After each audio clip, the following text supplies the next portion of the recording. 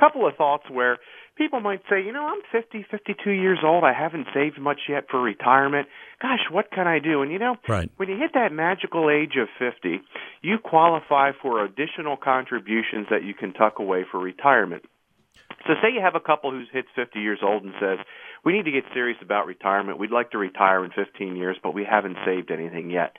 That isn't something necessarily you want to hear, but if that's the case, those people now at age 50 can save $23,000 per person into a 401k and $6,500 each into an IRA. That's almost $30,000 per person, or $60,000 almost per year, if they can save. So you take that number, okay, and they say, gosh, we're going to commit to this. We're going to find a way to do this. To age 65 with just a very, very minimal return, that's almost $1.4 million they can make up with. Wow. There is an incredible way they can start to save at that point if they have it. And the key is start today, not tomorrow, not the next day. Make the sacrifice. The other thing people need to recognize, too, is, gosh, retirement at 62 is not the norm anymore. 65 and 70 is becoming more and more common. People have a Social Security pension. That pension is meant to carve out a portion of the retirement expenses, but not all of it. So you have to have your savings. But simply waiting a couple of years, deferring Social Security is going to dramatically boost your Social Security because, remember, not only does that grow in some cases 8% a year if you defer it, there is always a cost of living adjustment to some degree added to that. So there are some strategies just between those two that people that are listening might say, gosh, maybe we can retire someday if we commit to that plan now to be able to do that. Ryan, I don't often wander into the political war with you, and this isn't really so much political as it is more policy. But obviously, Social Security was passed back during the Depression, and that was for people, 60 years old, and they thought, well, at that time, the age that we lived to wasn't near what it is today. Do you see any movement on that? Is there any inkling out there that they would adjust that, make it a little bit different down the line? Because it almost seems like something that has to happen to stay in touch with our nation as it is today. Yeah, I think he or she who messes with Social Security will very quickly find themselves unemployed politically. Yeah, and yet as much as we've got to adjust it, we've got to fix it. 62 is far too early for most people to start taking it anyway. Maybe kick it up to 63 or 4.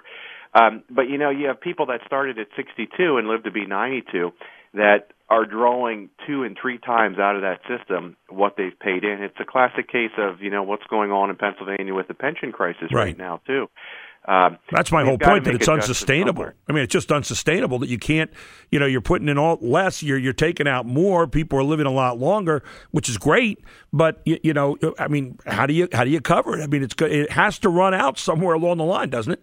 Yeah, it really does. And, people have a grave concern about that. And we don't think for most people there's going to be adjustments, but for people like me, my full retirement age is now 67. It's not 66 or 65. So they're adjusting that upward.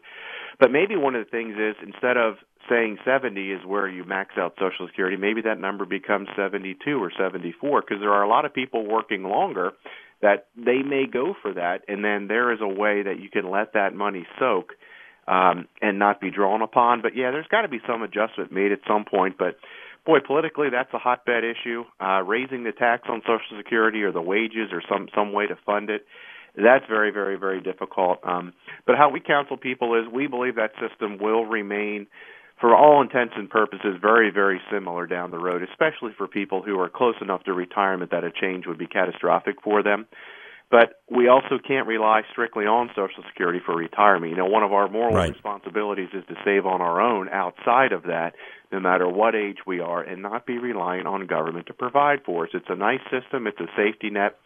But it only is probably going to make up maybe a quarter of what you may need in retirement. Yeah, we take that circle walk all the time. We always come back to that and we say, Social Security is probably something you put down as a secondary kind of thing and then diversify out into other areas in terms of your savings, right? Oh, absolutely. And, that's a great point. A lot of people never really retire. They work part-time. Right. They do something piecemeal. They have some other source of income to kind of build in those cash flows. But Social Security can't be it. That can't be the only thing you're relying on.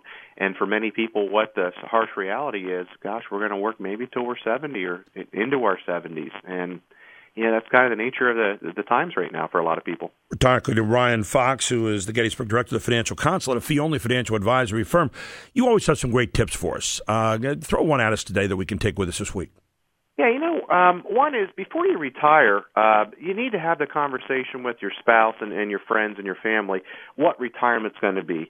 There's really no set number or perfect or imperfect way to retire, but you need to have that conversation because it's a life-changing event.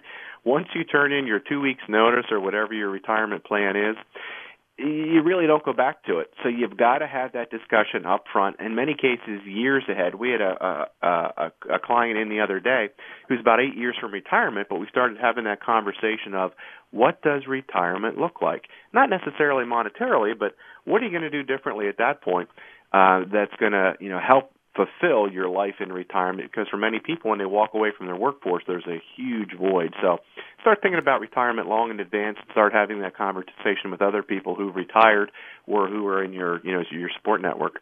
One other thing, too, Ryan, is there anything people should be doing in the summer right now? We often think of the summer as being a time off or vacation. Is there anything else they should be doing right now in terms of some summer getting ready time? Where kids are going back to school in August and all of that. But it seems like, we need to get ready, too, as far as our finances and maybe looking at the year where we really kind of get back into action again.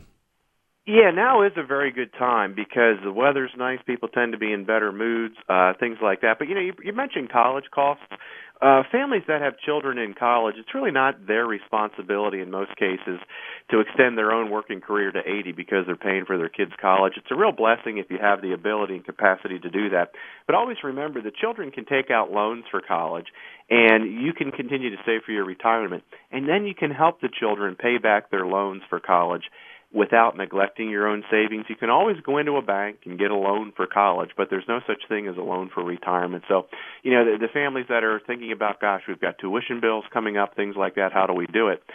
Look at the lending world and then help the kids pay the loans back so you're not neglecting your own savings. And I would dare say also try to live within your means, especially with all the news we hear about colleges lately and, trying to pay back student loans and all those kind of things. Living within your means is maybe not a bad idea, right?